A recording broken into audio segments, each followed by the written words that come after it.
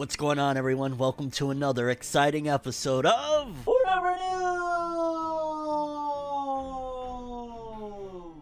The only news source that provides anything and everything anime and manga related, and we don't bore you, we get into it. Let's do it. No matter how you move, get it done. No matter how you move, get it done. No matter how you move, get it done. No matter how you move, get it done. Okay, people, so for the next hour, I've got some stories to talk to you guys about. Nothing fancy, just a little bit of this, a little bit of drama on the timeline. Why am I talking like that? I got some news stories, okay? We got about 50 minutes to an hour, as per usual, of news stories to get through. I'm excited to talk to you guys about them. I hope you're excited to hear about it. I guess without further ado, let's get started. Also, you can listen to Forever News on all podcast streaming services, Spotify, Apple Podcasts, Google Podcasts, wherever you get your podcasts, you can listen to the show. Usually episodes are up on there before they hit YouTube. Just a thought. Let's get started. Okay, people, so first up on the agenda, I'm sure some of you have heard about this by now, but apparently Epic Games, and it was already confirmed a while ago, there was like, some licensing announcements and stuff, but it is actually coming to fruition that Naruto will be hitting Fortnite. Fortnite teases Naruto collaboration for November 16th. Epic Games' Fortnite video game teased a collaboration with the Naruto Shippuden anime series on its official Twitter account on Thursday. The tweet includes Naruto's English catchphrase, "Believe it!" along with the date, November 16th. Epic Games released the Fortnite survival game as an early access title in 2017, and it has since debuted on PC, Nintendo Switch, PS4, Xbox One consoles, and on mobile devices. And basically, come November 16th, you're gonna be able to catch a body with Mr. Uzumaki. Like, hey, a part of me feels like maybe this is a good thing in terms of like, hey, Naruto is gonna show how much more of a cash cow it is, and ultimately it'll keep it going. But also, a part of me feels like, because like I remember when a bunch of my niece and nephew, they were all into Fortnite. None of them play it no more. And of course, there's still plenty of people playing it. I'm not saying just because my family isn't playing it no more that the game is dead. But it does make me wonder, like, maybe the game is not doing as hot as it was doing, even 2 years ago. And, bringing a title like Naruto, there's going to be Naruto skins and stuff like that to the actual game might bring people back in, might even bring people that don't really care about Fortnite. Like, yo, Naruto's on there, let's play it for some shits and giggles. Why not? And, it'll have people buy the skins and all sorts of stuff. Part of me feels like, maybe this is something to get an extra little boost. Even Call of Duty at some given point started to fall off. So maybe that's what's happening. Either way, still cool stuff there. It's always dope to see anime and games collaborating, and at the same time, it's a win for both of them across the board. So shout outs to that. I might actually play it. I don't know if I'll do a video on here because I haven't done a gaming video in like ages on here. I mean, if you want to see that, let me know, and maybe I'll give it a try, even though I'm going to get owned and destroyed and I'm going to humiliate our boy Uzumaki. But yeah, maybe I'll play with the Naruto skin come November 16th over on Fortnite. I'll download it if you guys want to see it bad enough. I'm just saying. But Naruto, Fortnite, November 16th. Believe it. Okay, people, next up, apparently you could get yourself in a bit of trouble if you're making cakes with unauthorized licensed characters. Like, obviously, there's a lot of places, like even there's local stores over here that, like, I remember it was for my daughter's birthday, and like I wanted to get a specialized cake, and a lot of them said, well, we can't do that because of, copyright and stuff like that. So I totally get it. But when you actually hear them enforce these things and like people get in legal trouble over a freaking cake because of the characters, a part of me is like, yeah, I get it, but it just sounds so silly. Like, imagine going to prison over putting fucking, I don't know, Pikachu on a cake. It just sounds ridiculous. Let's read, because apparently a woman got herself in some trouble over some Demon Slayer cake. Woman charged for selling 6.5 million yen in unauthorized Demon Slayer cakes. The Mukaishima Metropolitan Police Department charged a woman on Tuesday for breaking copyright law by selling unauthorized cakes based on the Demon Slayer Kimetsu no Yaiba franchise. The woman had sold cakes for 13,000 to 15,000 yen, about $113 to $131 each on Instagram. She had made about 6.5 million yen, about $56,000. Oh wow, almost 57 since July 2019. I need to start making some cakes, fam. You made almost 60 grand in a couple of years off of selling these cakes alone. I mean, they gotta be adding more. Like, there's wow, like, well, then again, in Japan, Demon Slayer is a massive phenomenon like never before. So Wow. The woman admitted to the charge, saying that she believed the cakes would sell well with popular anime characters and that she knew this was a crime. Customers submitted their desired images when ordering cakes. A production company noticed her cakes on Instagram in February and consulted with the police. Come on, man. Come on. I know it's totally different, Western culture and Eastern culture. In Japan, they don't play with their copyright, especially stuff like that. And I think had she made $56 and not $56,000, I don't think they would have come for her neck like that. Well, no, actually, we've seen them. I don't know. They wild out there. They be wilding the hell out. Like, wasn't it just not that long ago? It was like a dude got arrested for like stealing like what? $13 in comics or some shit like that. Like, yeah, they don't play. They don't play over there no matter what, whether it's cakes, comics, whatever the case may be. And goddamn, what a hustle. If she would have got away with it, Jesus, she's making a living off of selling Demon Slayer cakes. Like, yo, that's freaking nuts. That just goes to show you though, like, look at how much money Demon Slayer is making.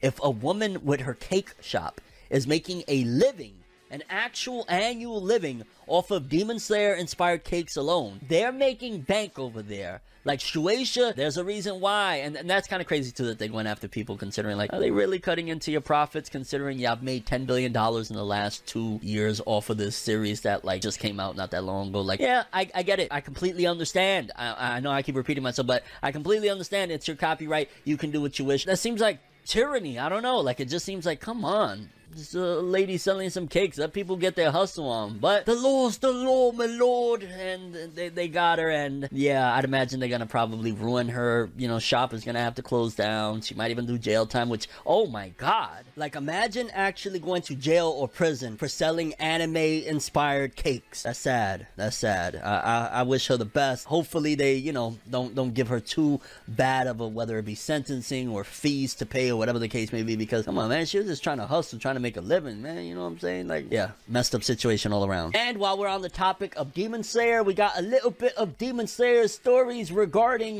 the Hinokami Chronicles game, which I'm glad that we're already hearing something else, because I ain't gonna lie, the Rui DLC, it was what Rui and Akaza have, you know, been out for a little bit, and I already started losing a little interest again, man. They made this game too bare bones, man. They really did, because like every time I pick up the controller and I play for a few days and it falls off. But at the very least, they're once again announcing more DLC for the Demon Slayer Hinokami Chronicles game. Let's take a look. Shoutouts to PS360HD2, that's my guy. He posted a few days ago that Suzumaru and Yahaba will launch as playable DLC characters as a free update to Demon Slayer Hinokami Chronicles in late November/early December. I'm gonna bet on maybe late November, but maybe I'll be, I don't know. Either way, it's those two characters. Remember, it's like early on in the arcs where they like having to hit those balls, and the balls are like following Tanjiro and them. Like, they should have been in the game from launch. This is another one. Like Akaza and Rui, like, you could argue, okay, maybe whatever, you want to make them DLC because they were like the popular villains, but these two guys, like, it's exciting in terms of like, because I like the game and it's like, oh shit, some new stuff to it, so that's why I'm excited. But these two definitely should have been in the game upon launch, hands down. Like, why was they even taken out to be added as DLC? And I get it, like, hey, they're doing free DLC, get excited. Like, that's not, that should have just been in the game from launch. This is them trying to keep the game going, and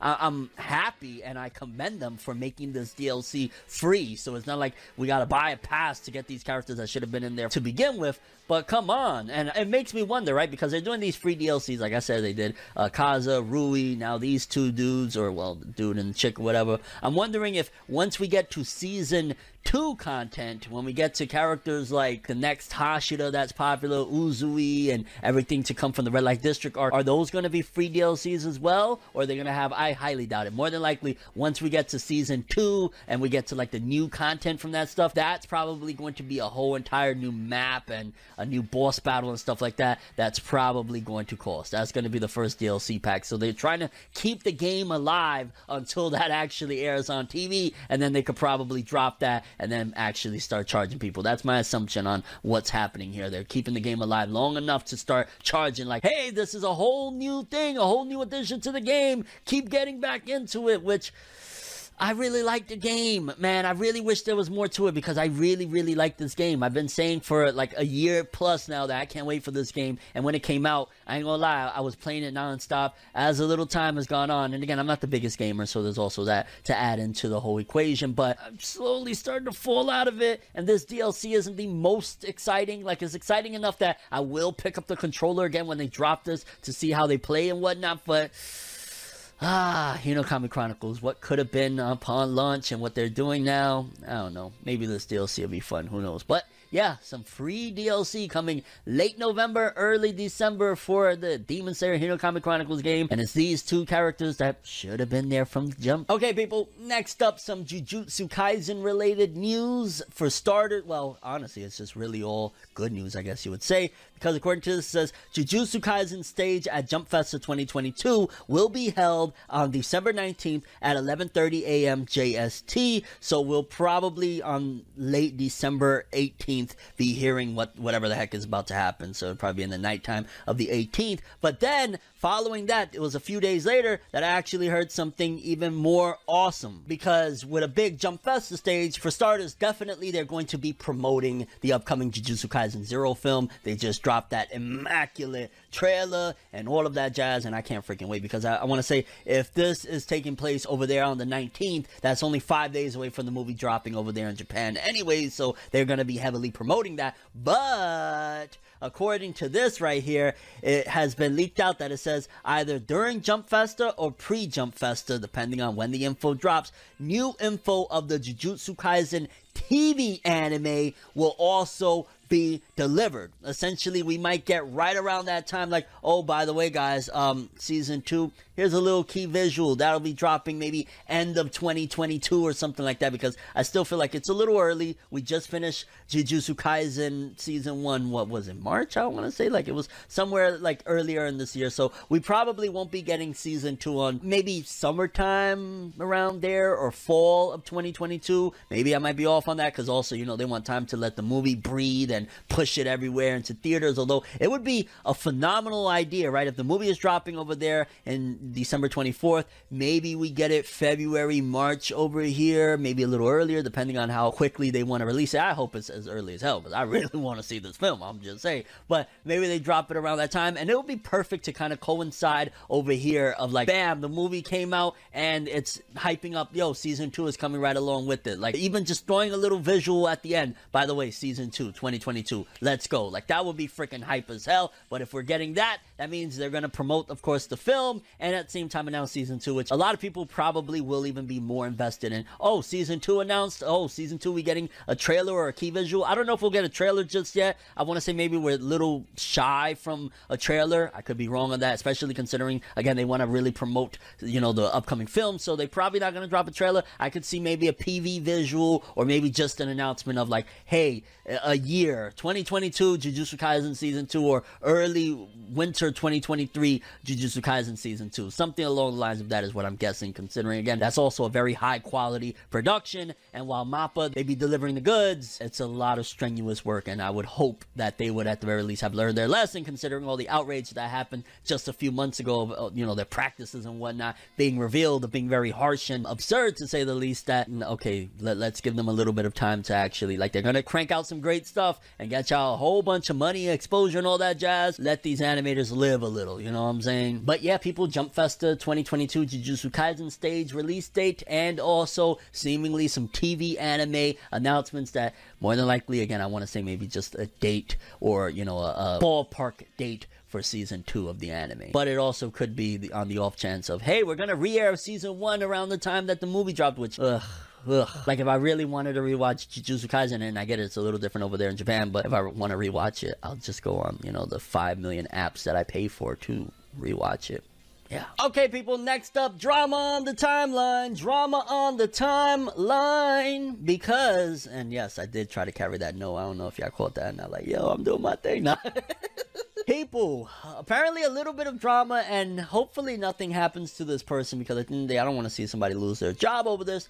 But seemingly one of the official, not just like, you know, I'm on Twitter, like, no, they were an official one. I think they translate stuff for like the Manga Plus app, if I'm not mistaken. One of the official translators for the Boruto manga, a little bit of drama happened over the last couple days because apparently she had posted something basically accusing Masashi Kishimoto of being sexist, and a lot of people assume that the reason she posted that was she got the latest chapter a bit early and saw it, and maybe it had something to do, whether it be with the character Ada or Sarada or something along the lines of that, and that's why this person went on to say that. Just quickly to read a translation, which is not the greatest, but it says, Kishimoto wrong, very bad, you are a fucking macho of the balls, because it's actually was written initially in Spanish, said, Kishimoto mal, muy mal, eres un puto machista de los cojones, and I was there like, okay. A part of me feels like, first of all, like, yo, you gotta understand what you're doing here, fam. You're risking your job just to say something like that. Like, it'd be different if you would say, like, oh my god, I don't know how I feel about the Boruto manga and coming, because that's your job at the end of the day. You're talking about the higher of higher ups, because if you work as a translator for Manga Plus, you're working under Manga Plus, and Manga Plus is working under the head corporation over there in Japan, and they're working under Shueisha, and Kishimoto is above a whole bunch of you motherfuckers. So essentially, you're talking about the boss's boss type of deal, the boss's boss's boss type of deal when you say things like that, and it can lead to a lot of trouble, and a lot of people were very, very upset with her. I'll be honest with you, like, yeah, in the past, Kishimoto has been accused of not being the best, and he's even admitted to it, that he's not the best at expressing female characters. He just doesn't understand females. Then that's okay, that's a, flaw. Humans have flaws and whatnot. So for this person to have said that, I feel like maybe they were a bit emotional about it. Maybe they read the chapter early and something happened. Maybe they were really digging Ada's character and something went wrong in terms of, like, she's not as badass or as cool or anything as we thought she would be, or maybe she's simping too hard for one of the characters. Something along the lines of that is what I'd imagine happened. But yeah, it caused a bit of a stir. And again, I don't necessarily agree with what she said either, in terms of, like, there's other ways to go around it, especially considering that's your boss technically. Like, you're talking shit about your boss. Could have easily just said something like, wow, I'm not sure how I feel about the latest chapter, or oh, I'm really not digging what just happened, but y'all check it out when y'all read it, whatever. So yeah, we gotta wait and see, because now I'm kind of curious, like, what the hell, why are you accusing him of being sexist? Like, we haven't heard this type of slander on Kishimoto's name in a long time. What's going on here? So yeah, I'm very interested in reading the upcoming Boruto chapter, just in general. Like, it's one of the last ones of the year, so I'm sure they're probably going to give us something epic, hopefully, possibly. Either way, it's going to stem from some of this drama that I'm pretty excited to see what Kishimoto's sexist or, misogynistic, essentially, ass had to do and had to say with this latest Boruto chapter. Seriously, it ain't that deep. I think a lot of people also were being a bit harsh on her and, like, calling her all sorts of names and stuff like that. Like, yeah, I don't agree with what she did, but cut her some slack, man. She just seems like, honestly, she was a passionate fan. Like, sometimes you can double with not only being, in your work, but also as a fan, and that's one of the most beautiful things, is when your fandom and your work can coincide. Again, you're a professional, so you gotta act accordingly, but the roasting was a little extreme from what I saw on the timeline. I was like, god damn, they're cooking this woman. But either way, leave Kishimoto alone. That's the GOAT. You can't do that stuff. Like, I'm sorry. You gotta relax, fam. You gotta relax and be grateful that he's even involved in any capacity with Boruto, because for better or worse, it's his baby to begin with. He created Naruto. Yeah. Okay, people, moving forward. Now, I've been doing a little bit of these lately. In case you don't know, I'm usually calling them the rise and fall of X series. This is all thanks to the research, very well done, by the way, of Jos_Ke over on Twitter. And this time around, he gave us the sales statistics of the run of the Haikyuu manga from, which volume is this? I want to say volume, I think it's from the first volume on, and basically the quote-unquote rise and fall, I guess you would say, or evolution, because again, this isn't really even it's a rise, but not necessarily a fall, because it was a gradual, slow decline, but nothing insane, because it starts off with, like, of course, the first volume ain't gonna do fantastic by any means, it's the first freaking volume, and it's a sports series. A lot of people, it takes a bit of time with a sports series to get invested, so it was like, very, very low. As we get to, like, volume 4, we're already hitting the 200,000 mark, and it stays steady on there, and then it's around volume 10 that the anime begins, and boom, right when the anime begins, it's already up to 400,000 in sales, and then as it continues to peak, it goes all the way up to 800,000, and it stays around there between 700 and 800,000 for a bit of time, and then it's not until volume 27 that you start to see a little decline, but it's actually really interesting. This is what kind of fascinated me and made me wonder, and it could be also because maybe the anime seasons were just really freaking knocking, and that's why this happened, because then around volume 43, we start to see a big incline once again up until the final volume 45, and again, it could be that things just got real spicy in the end, and a lot of people started checking it out. Could be that the anime was really popping at that point, and people were just like, yo, I gotta go get some more Haikyuu, because that is really insane to go out on an incline. Most people, like, if they get that incline, well, we could squeeze 1 or 2 more volumes, right? You could write a little bit more, good old author. So the fact that they actually ended it on a pretty significant note, it ended, the last volume was at 600,000, not far off from, you know, the peak numbers. That's really dope, and Haikyuu, it held it down for the sports arena. I'll never forget around the time, because I actually had seen Haikyuu before I watched Kuroko no Basket, and I remember I was like, man, yo, sports series, they actually really be popping, man. I didn't know I was missing out. Then I went on and got obsessed with Kuroko and watched like the first 2 seasons in a couple of sittings. It was insane. I really loved it. I was like, yo, freaking essentially adding like quirks to basketball and shit. It was insane. It's thanks to Haikyuu though, because it was like I gave Haikyuu a try, and then my mind was a little more accepting and open to the idea of watching more sports stuff. And yeah, Haikyuu, really dope stuff, man. One day I do got to go back and watch it all and finish it up, because it was a really awesome thing. And I remember I just loved the dynamic of the 2 main characters, Hinata and, was it Kageyama? Forgive me on that, on the name, but I had a blast with what I did see. And yeah, it's really dope to see that towards the very end it wrapped up on an incline. That's not a rise and fall. That's just I guess we'll just say evolution, right? Like, that's the easiest one to throw. Evolution of the Haikyuu manga's sales performance, and wasn't that bad at all, honestly. Even the decline, at worst, it was like slightly low, which that means that he was steadily writing a really dope narrative. Like, people didn't get bored of it, people wasn't falling off. It was right there. So shout outs to Haikyuu. Moving forward, people, we got the weekly Shonen Magazine author comments. Let's begin. Opening up, we got some jokes. The creator of the 7 Deadly Sins / now the 4 Nights of the Apocalypse, Nakaba Suzuki, said, I feel like I'm going to faint from all the announcements that are coming next year. Look forward to it. I know why you're gonna faint, fam. You saw that 3D CG of that latest trailer. You were like, this is some bullshit. What they doing to my title? It's like, oh.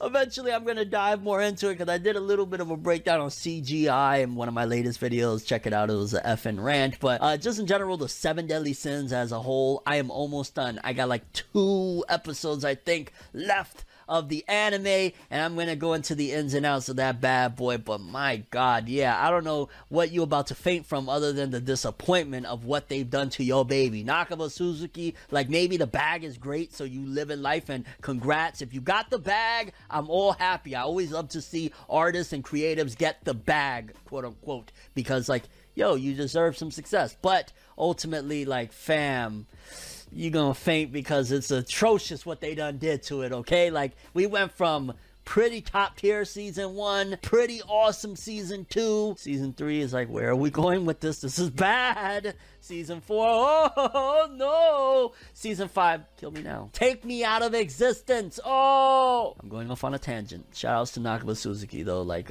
your manga is awesome. Its anime adaptation counterpart, no, not so awesome. Moving forward, we got Hiro Mashima, creator of Fairy Tail, 100 Years Quest, Rave Master, and of course, Eden Zero. He said, a Creators Lab project was announced. It pays for itself at a cool 10 million yen. A Creators Labs project. Well, makes me wonder if that has something to do with like his whole video game creation thing. A Creators Lab project was announced, or is that something else entirely? Maybe like a new story or a new game he's working on. I haven't heard nothing about that yet. A Creators Lab project. But Hiro Mashima, he's always on to the next one. This man is a hustler. This man is a worker. This man gets it done. Always got to give props to Hiro Mashima. He's on to the next one. Always. Like, this is true inspiration right there. I ain't gonna lie. Then we got Ken Wakui, author of Tokyo Revengers, which pretty much is one of the big ones that own 2021, he said, Suyahime is delicious. So delicious that I'd eat it and walleye pollock roll every day if I could. I have no idea what he's talking about, but you do you, fam. You did great. Tokyo Revengers, massive success. I need to catch up. I'm starting to fall behind. I was letting the chapters build or whatever, but you do you, fam. Ken Wakui, enjoy whatever the hell you're talking about. I have no idea. Then we got Atsushi Okubo, author of Fire Force. They said, I've been using those thingies that make your face tingle when you pull them off and are supposedly good for your skin. Though because I've been riding my bike at 50 kilos lately and doing face exercises, I can't tell if it does me any good at all. Okay. Face, okay. What the fuck? I don't know what I'm doing. Shout out to Atsushi Okubo, always with some random ass weird shit. If it's not about video games, it's weird shit. The dude loves to be weird. Why not? Maybe I'm a little weird too, lads. Why not? And then I guess we'll wrap it up. I always like to throw a little random one in there from Ranger Reject. Negi Haruba said, drawing bear cubs is as easy as it appears. Yeah, I'd imagine drawing a bear isn't that difficult. You just draw like a big circle, little detail on the face. Like, yeah, that kind of makes sense. Shout outs to Negi Haruba and Ranger Reject. I really want to get into that. I keep saying that. I got to find the time to do it. And yeah, people, those were the weekly Shonen Magazine Alta comments. Some weird shit, fainting from CGI.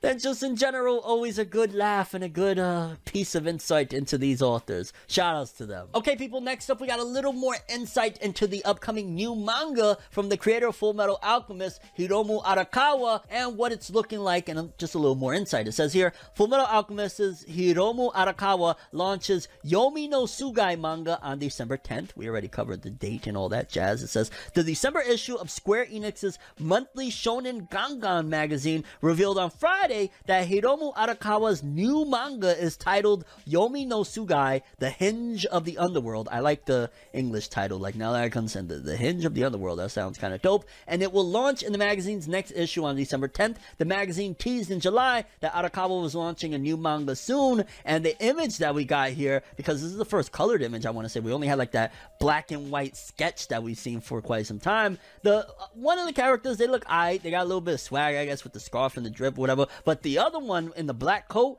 that dude looks badass. I'm excited. I don't know what Hiromu Arakawa is going to be doing. It looks like it's going to be potentially a battle series. And Full Metal Alchemist, legendary series. People regard it as the best, if not one of the best anime out there. And is partially, mostly due to Hiromu Arakawa's manga. You know, the original manga, the source material. And it says here, we have some insight on it. The manga centers on Yuru, a boy who lives in a remote mountain village, spending his time hunting birds and being one with nature. But one day, Yuru's younger sister Asa is called to serve in the jail at the heart of the village, her duty also confining her there. Yuru slowly unravels the unnatural mystery hidden beneath his quiet village. So yeah, like I said before, I'm going to be doing a first impression at the very least on this. This is Hiromu Arakawa's next big shonen series. It's been a while. I know Hiromu has been doing a couple of different things. Like we had that Silver Spoon, it's like Life on a Farm type of series that had a few seasons. I never really could get into it, to be honest with you, but I know she did that. And then she was also co-working on, what is it, the Heroic Tale of Arslan or something like that. I want to say she was also a part of that. I think that was just for character design still. I don't think she was actually writing it. And now this is her next big work. I'm hyped. I don't know if she'll be able to recapture the magic that she had with Full Metal Alchemist, but I'm definitely going to give it a shot. Character designs look cool. Story sounds a little interesting. Title sounds kind of hype. Let's see what it do. Honestly, Hiromu Arakawa, welcome back into the fold of the manga business and the hustle. Okay, people, next up, we just got a small little update on the Baki Hanma anime. It says here, a new visual for Baki Hanma anime streaming on Netflix, and my god, I ain't gonna lie, I wish I was more caught up. Here's my problem with the Baki anime that has been coming out lately. I never finished the old Baki anime. I know, shame on me. I know, get it off, let it out. Go ahead, tell me what it is. I get it. I never finished the original Baki anime, so every time I see these things, I'm like, man, I would love to watch this shit. This looks hype as hell. Just big, muscly dudes punching each other, and everything I've heard about Baki's father, Ogre, he just sounds like a freaking beast. I love to hear about it, and it looks so, like this visual right here, it looks crazy. It's like two muscly dudes that look like one looks like a damn near demon tumbling on the other dude. This sounds hype. This sounds like just something like, yo, I'm about to just turn my brain off and see some epic action, carnage, monstrosity of muscles going in. And I can't really do that because I don't want to get spoiled and I don't know how I could enter myself into it. I mean, I remember back when it first hit, I thought that it was a reboot. So I had watched the first couple episodes and I'm like, why are they talking like if, oh, Baki already, oh, this isn't the beginning. And then I went back and I started rewatching some of the, first few episodes of the original anime, and it's just not really readily available to find the original Baki anime. So that's something that I hope that they do better with, because like, why isn't that on Netflix? Like that's the easy slam dunk. Put the old Baki anime so that way people could get into the franchise, and then boom, they could hop into Baki Hanma and everything that they've dropped in the last couple years. That's honestly what's been stopping me, because I look at that shit and I'm like, I want to watch it. It looks so cool, but I gotta watch the original first. Definitely Netflix should do better. Also, the whole dubbing fiasco of them having a different dub from the home video release, that's very, very silly. Like, Netflix need to get up off that. I get it. You spent your money on the dub and whatnot, and you got a price that you want, but come on, y'all really doing bad on that home video release. How y'all gonna license this shit for home video to somebody and then be like, well, you gotta make your own audio? Like, I don't know, Netflix, do better on that aspect, because y'all have something that looks really awesome and I can't watch it yet anyway. Moving forward, just a slight nod that Fate Zero just recently had its 10th anniversary, and they did a special illustration of two of the most legendary characters, two of my favorite characters. And Fate Zero, in case you don't know, is one of my favorite and what I regard as probably the best, if not one of the best anime of all time. This epic visual of Kiritsugu Emiya and Kotomine Kide, and oh man, when I first saw it, I was hyped. I was like, oh my god, are they gonna do like some type of addendum to it or whatever? And there's really nothing that can be done, because the sequel to Fate Zero is Fate Stay Night Unlimited Blade Works, and they've done like 4 different, I don't even know how many adaptations Fate Stay Night has had at this point from the different routes. They did the Unlimited Blade Works film, they did the original Fate Stay Night, the Fate route, with Studio Dean. Oh my god, Studio Dean ruining anime since I don't know when, but they did that. Then they of course had the Fate Stay Night Unlimited Blade Works TV series, like, and they got the 3 movies that they just put out, the Fate Stay Night Heaven's Feel route. So yeah, there's not much really you can do at this point in the verse other than to just rewatch and appreciate. Fate Zero is a legendary classic. I think it came out like in 2012, and man, there's just something about this series that the writing is just so top of the line. The setups, it's like it has the battle and action, the beautiful art and animation. This is why when Demon Slayer first got announced for the Studio Ufotable, I was screaming, oh my god, Demon Slayer is about to have one of the best shonen anime adaptations of all time. And people were like, oh, you're exaggerating. Oh, well, look at here. Demon Slayer is the biggest thing ever in existence, the highest selling movie. I wonder why. Like, oh, Studio Ufotable, because Fate Zero was godlike. I knew, I had faith in them. Like, I had faith in fate. Hey, no. I had faith that they were going to be able to grand slam dunk on it, and they did. And Demon Slayer, y'all see what the hell that is. And a lot of my faith in them had to start off with Fate Zero and just how godlike it is. So big congrats to Fate Zero,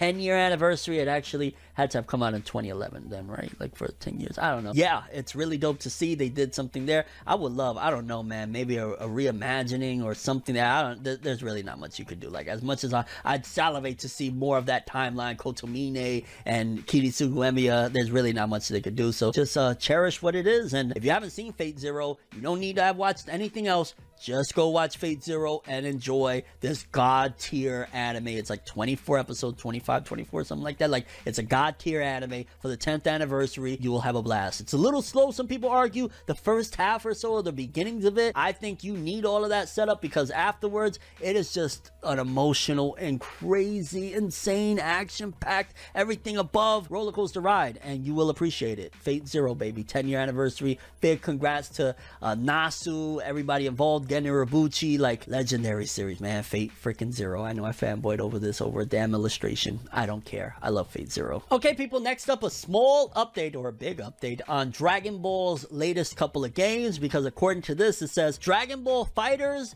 and Dragon Ball Xenoverse 2 have 8 million copies shipped, and they did a commemorative promo, and they both sold 8 million copies individually. This is not combined, so this is essentially almost 20 million copies of these two games combined, and that's crazy. I didn't think that FighterZ would have caught up to Xenoverse 2, considering Xenoverse 2 had a pretty lengthy head start. I want to say, what, like 3 years? Well, yeah, that's not the biggest, I guess. And Fighters, at the end of the day, the mechanics of it was a real fighting game, and anime fighters don't really get that. It had a real, mechanics to it and all that jazz, and it's crazy. Wow, man, 8 million. That's probably also why they don't seem like they're in a rush to get the next iteration of Dragon Ball games out there, because people are still supporting this. I'll never forget, it was like probably last year maybe, or early this year, I had made an offhanded comment on Twitter like, who the fuck even plays these games? These shits is dead as hell. Why are they putting DLC out? And I got fried and cooked like a motherfucker. They were like, how dare you, you stupid ass, you don't know shit, this community's still thriving. And I was like,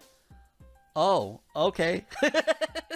Like, yeah, that's why they don't really care. They got, 16 million copies out there. And Fighters, I'd expect to be a little bit more lively, just because, again, it's a real fighter. It's a real fighting game. And it's things that is competitive. They have tournaments and all sorts of stuff for that. So I'd expect Fighters. But Xenoverse 2, man, it has a dedicated community as well. Craziness. And I just can't even believe it. 8 million a piece, almost 10 million copies a piece for these games. I would love a new Dragon Ball game, though. I'm just saying, with an original story at this point. We don't need a redo.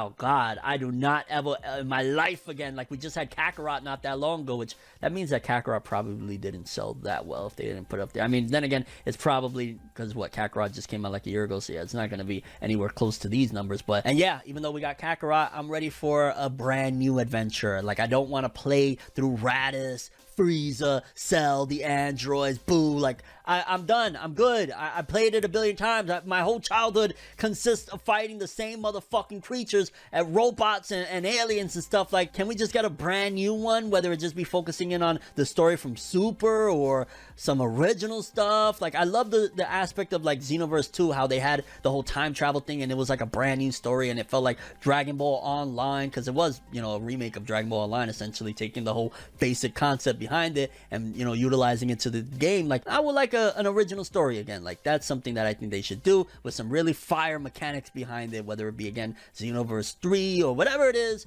I'm ready for that. Like, Kakarot was cool, but god, if I have to see Gohan run from dinosaurs again, like, oh, like, if I want to experience that content again, I will rewatch the anime, like I do pretty consistently. But shout outs to Xenoverse 2, shout outs to Fighters, 8 million apiece. That's no small feat. That's why Dragon Ball is always usually leading the charge into the next generation of whatever the heck these companies are trying to accomplish in the gaming field, in the anime field, the manga field, whatever. Okay, people, next up, this is a painful one, because we got sales, all the latest sales for the latest manga volumes, all that jazz. We got them in, and it's painful. And it's painful because this is really probably why Red Hood got the nail in the coffin and was axed. In case you don't know, the Hunters Guild Red Hood, it was a brand new manga, ran for now 18 chapters and got canceled, got the axe, however you want to call it. Very premature. And the fact that a lot of people over here on the West actually rocked with it, but they still canceled it, means that Japan absolutely hated it. But then when you see these numbers, because right here we got, for starters, we got the jump volumes and the sales that these volumes did,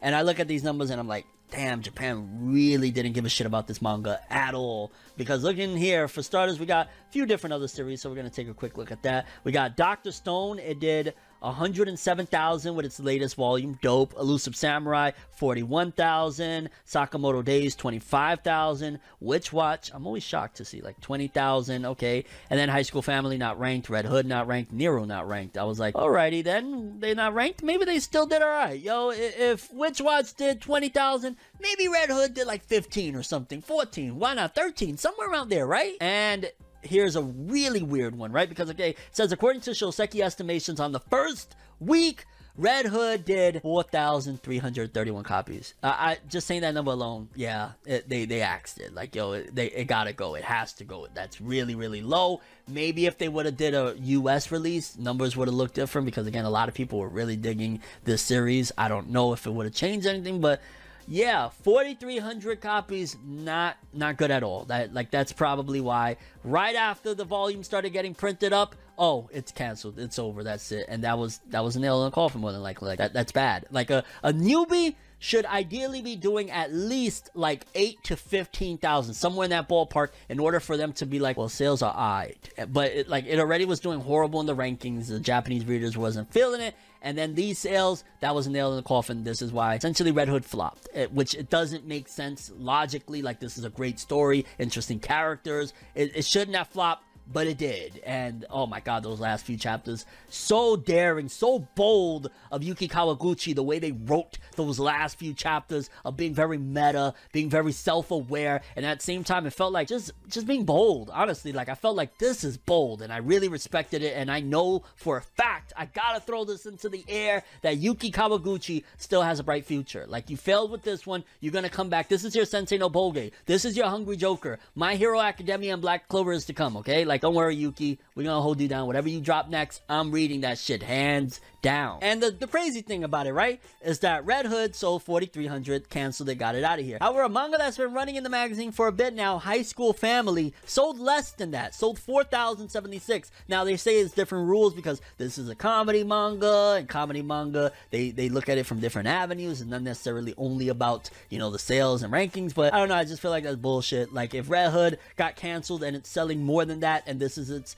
you know what I'm saying? Like, okay, whatever. Jump got their weird ways, why not? And then Niru, which again, I knew Niru wasn't gonna last. Only 3,000 in its first week for its first volume. Yeah, they got that shit out of here. But also, Niru had a little cult following. I could see the author of Niru returning as well, alongside the author of Red Hood, for their next big series, whatever it's going to be. So look out for them. Look out for them. Next time you hear their names, look out for them, because I think they're going to come back and dominate. Once, like, the big dogs, My Hero, Black Clover, and all them start to wind down and get out of the magazine, these might be the next generation of authors. I'm calling it. And while we're on the topic of sales, let's take a look at the top 50 best-selling manga of the week in general, not only just Jump volume. Starting off from 50 to 41, let's see, we got Sengoku Gombe. I have no idea what the heck that is. Tokyo Revengers still selling, volume 1, another 10.9. Wow, so Tokyo Revengers still making moves. We got Fire Force 31. Oh god, it almost sold exactly damn near what Tokyo Revengers 1 did. That's crazy. Then more Tokyo Revengers. Okay, 44 to 41 is all Tokyo Revengers. So Tokyo Revengers still not completely knocked out of the ballpark yet. Oh wow, going from 40 to 31, aside from like what, 2 books, everything else is Tokyo Revengers. It's just this number 40, I'm not even gonna try to pronounce that giant ass name.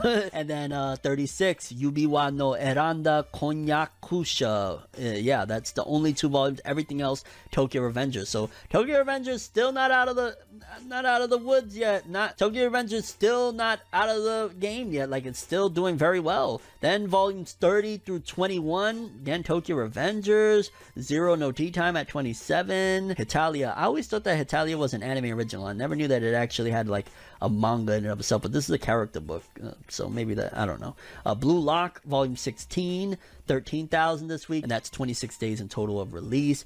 Then we got Tokyo Revengers, again, goddamn, that's the latest one I want to say right there, volume 24 if I'm not mistaken. Then volumes 20 through 11, we got, let's see, My Hero Academia is still on the charts, okay, at number 18 with 18,793, bringing its total to 631. Not bad. We got Witch Watch on the charts as well. That's dope. That's good. Witch Watch, I think it'll last. It's starting to look like it's going to last. It was a little shaky for a little bit. I thought it was going to be out of here, but 20,000 in 4 days, not bad at all. Detective Conan in 21 days, 431,000 with 23 this week. Not bad, not bad, not bad. Sakamoto Days, hey, in 4 days, 25,000. Let's go, baby. That's what I want to see. I want to see Sakamoto lasting. Then we got Sosei no Myoji, isn't that's Twin Star Exorcist if I'm not mistaken, 27,000 in 4 days. Man, that manga been going on for a little bit now. Then we got the top 10. We got Dragon Quest Dai no Daiboken, which is that just like a re-release of the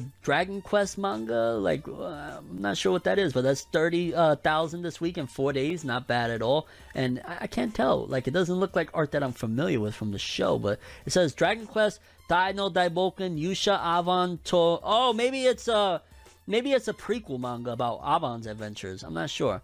Then what the hell is this? Wait, what the hell is this at number 9? It looks like The Fable, The Second Contact 1. I thought that was live action for a moment. Okay. Looks like some type of either delinquent or Yakuza type of manga. Then we got at number 7, Spy X Family 8, a special edition. Oh god. So what the hell did the regular edition did? 40,000 on a special edition of volume 8. The Elusive Samurai there making moves, so that's definitely gonna last. 41,000. Then number 4, the milkage of the old one-shots of Tatsuki Fujimoto. This time it's 22 to 26. And somebody informed me that these one-shot books that are with those numbers, that's the ages that he drew these one-shots. And that's why it's called 22 to 26, because that was the age that he drew these one-shots. That's what somebody told me. I'm not sure if that's accurate, but that does make sense. Then top 3, which that's wild, that Jujutsu Kaisen Volume 17 had been in here for a while. It's been a while. And number 3, 46,000 more with 1.5 million. I'd imagine that trailer for Jujutsu Kaisen 0 definitely gave it a boost, because it should not be here. Like, it came out, when did this come out? It came out October 4th, so it's been well over, like, yeah, that shouldn't be top 3 either. That's really good. Really, really good for it. Then top 2, Dr. Stone, number 23, with 107,000 this week for its debut. Dope stuff. And then number 1, Spy X Family Volume 8 in 4 days, 354,000 copies. Congrats to Spy X Family. Really dope stuff. Honestly, very interesting top 50 best-selling manga this week. A lot of newer titles. It shows that the newbies of Jump are starting to rise. Not only like, Marshall, but also series like Elusive Samurai is doing pretty well. Like, there's some new guns that are actually starting to take off. Witch Watch, like, shout outs to them. Okay, people, next up, I didn't like hearing this. I don't like when they take the author and keep the author in the dark about things, let alone about something this big, because apparently the creator of Gantz didn't find out who was directing the Hollywood live-action adaptation of his film until just, like, not that long ago. Like, he should have been one of the first people, and instead, he just found out recently. It says, Gantz creator didn't know who was directing the Hollywood live-action adaptation. On Twitter, Gantz manga creator Hiroya Oku shared the news last week that Julius Avery, live-action 2018 Overlord film Son of a Gun, will direct Sony Pictures' planned live-action adaptation of Gantz. He then added, "This is my first time hearing it." He clarified in a follow-up tweet that he agreed to the contract a long time ago, but he did not know that things were moving along. So essentially, they were moving along with the adaptation of his story that he created without even telling him anything. I don't like that. If there's a creative that actually created things, especially if you want the best product, but in general, out of respect, you always tell the creators, hey, this is what we're doing with your work. Hey, it's moving along. You don't keep them in the dark. That's really corny, lame, and arguably disgusting, just to be honest with you.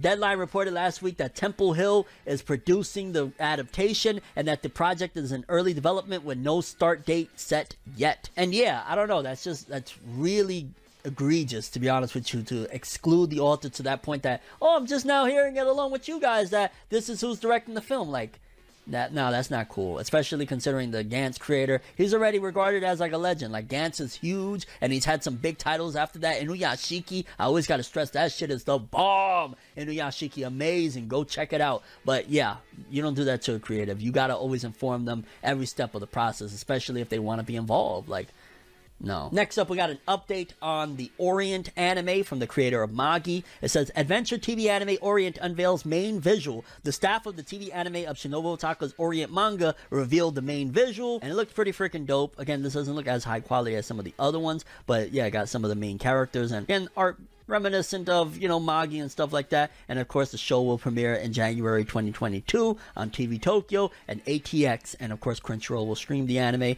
And like I said before, I'll say it again, I am going to check it out.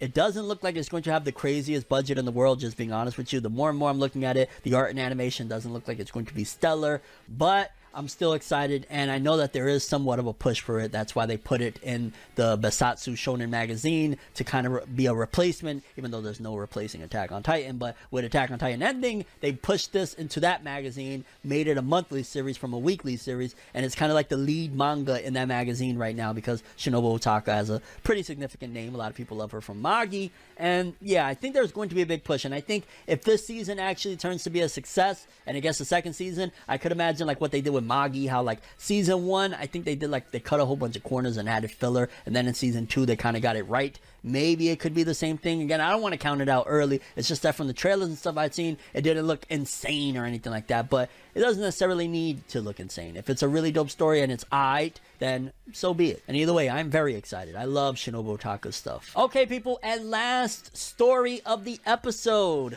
New JoJo's Bizarre Adventure Stone Ocean short stories manga by Kimono Jihen creator Sho Aimoto coming to Ultra Jump magazine. It's titled Fujiko no Kimyo na Shosei Jutsu, aka White Snake no Gosan. First and only chapter out in Ultra Jump #1, released December 18th. So it might only just be like a one-shot. That's a little weird of a framing of like it's first and only chapter out in Ultra Jump, or do they just mean it's the first chapter? And the art from it looks a little like zany. Doesn't necessarily look as like defined or masculine, I guess you would say, as Araki's art. So there's that. But yeah, new JoJo manga, kind of, I'm imagining that's a cross promo with, you know, the anime coming out around that time. So I'm excited for that. And either way, more JoJo's is always a good thing. You know what I'm saying? I love me some JoJo's, especially like Stone Ocean. I can't freaking wait. I can't wait. And yeah, people, those are all the stories we have for today's episode. I'm curious what you guys think. What was the most interesting story that caught your eye, or just in general, anything in particular that you want me to add into the next Forever News episode, something that you've been dying to see me cover and I haven't talked about it, or a particular avenue in the anime and manga industry realm that I'm just not touching up on? Let me know. But that's all I have for this one. Thanks for watching. Hope you enjoyed. If you liked anything I had to say or enjoyed the video, drop me a like. I'd greatly appreciate it. And if you want more from me, make sure to subscribe. Follow me on Twitter, Instagram. Hit that bell to get all notifications. And if you want to follow any of my other social media, links are in the description below. I'm from Neverworld, and as always, people, have an awesome day. And remember the golden rule: anime and manga for life. Bye. Have an awesome day. Peace in, and you guys just watched another episode of Forever News. Have an awesome day.